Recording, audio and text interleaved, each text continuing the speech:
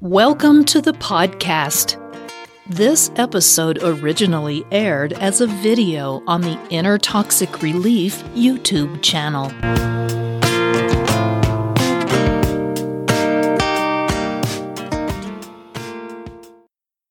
Inner Toxic Relief presents How Do Narcissists Treat Their Friends?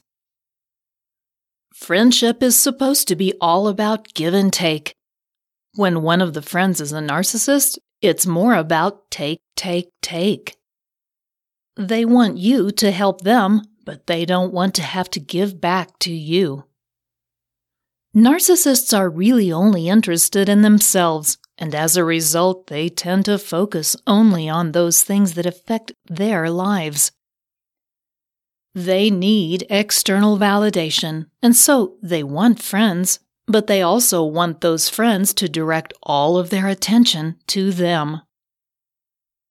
Of course, narcissism exists on a spectrum.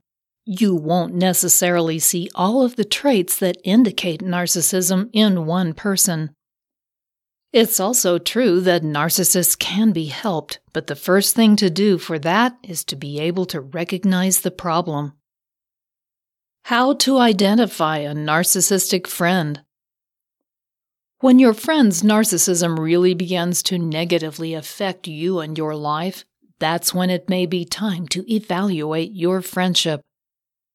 You might decide to cut them out of your life altogether, or just cut back on the time you spend with them. You might want to help them, but you first have to know what you're dealing with. If your friend is a narcissist, you'll see these red flags. It used to be fun, now it's just exhausting. Narcissists can be really charming at first. That's true whether you're just friends or romantic partners. They're great at making a first impression, but once they've got you on the hook, things change. Narcissists love entertaining, but they want to be the life of the party. Toward that end, they'll tell colorful stories, and they might even treat you to some lavish gifts as part of their inner circle.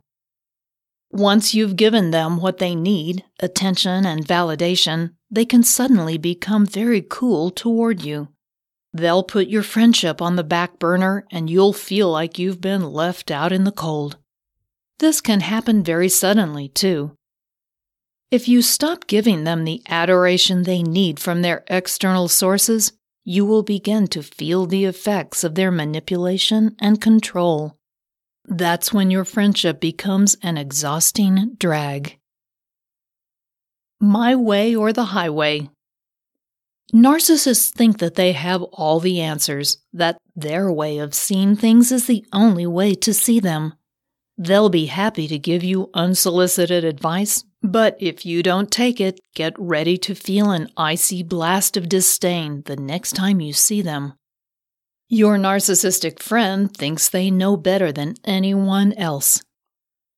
Since they see friends and family as mere extensions of themselves, you don't have a relevant opinion to offer. It might seem like they're genuinely trying to help, but should you go another way, they'll begin to manipulate your decisions and try to convince you that you're wrong. According to them, they're really generous. If your narcissistic friend does anything charitable, you'll definitely hear about it for the foreseeable future.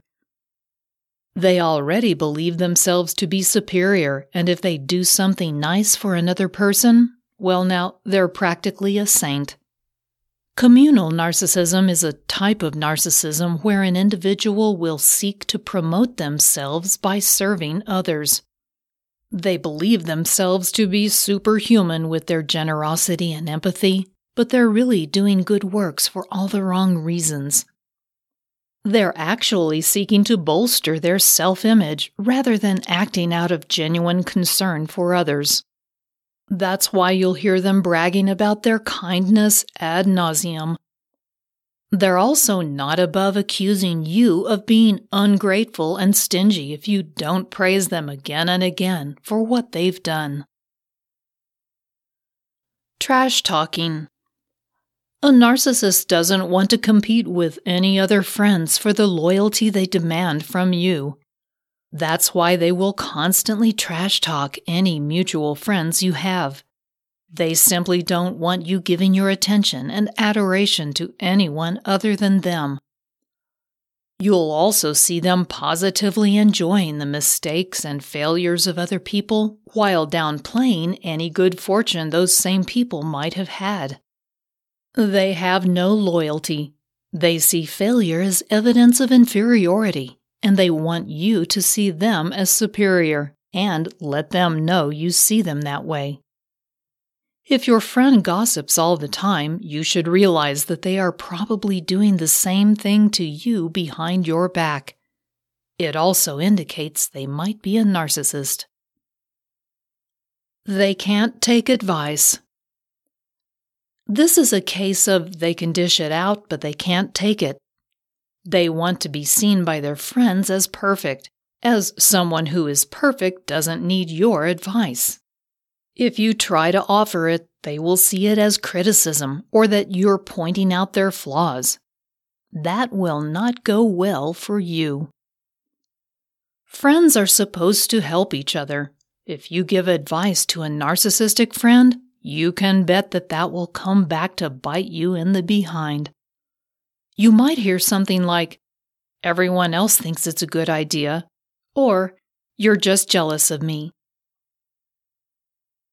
They used to build you up, now they tear you down. As mentioned previously, narcissists are real charmers in the beginning. That doesn't last for long. They will build you up when you're first becoming friends so that they can show you how great and kind and wonderful they are. And once you're on the hook, they'll turn on you. It will seem like they take pleasure in pointing out your flaws, and that's because they do. If you try to defend yourself, they'll claim you're being too sensitive. If their bad treatment of you causes you to avoid them, they'll throw you a bone so that you'll stay in the friendship. If you do stay, however, nothing will change. The narcissist will go right back to criticizing you once they feel you're on the hook again. Part of their need to demonstrate superiority means they must tear other people down, and unfortunately, no one is exempt. If you recognize many of these signs in your friend, that's an indicator they're a narcissist. It doesn't mean that your friendship is lost. You have to recognize it for what it is, and they have to understand that a friendship means give and take, not just take. To make them see that, you'll likely have to confront them with your feelings, and that won't be easy. It's imperative, however, because you deserve to have a friend who really values you and shows you that kindness regularly. If you can't get that from your narcissistic friend, it might be time to go your separate ways. If you enjoyed this podcast episode, please give it a positive rating and review at the same location that you downloaded it. If you have any questions or comments, meet Patricia at the Inner Toxic Relief YouTube channel or on her blog at innertoxicrelief.com. Don't forget to check out all the links and resources in the show notes. We do appreciate your time. Thank you, and we'll see you next time.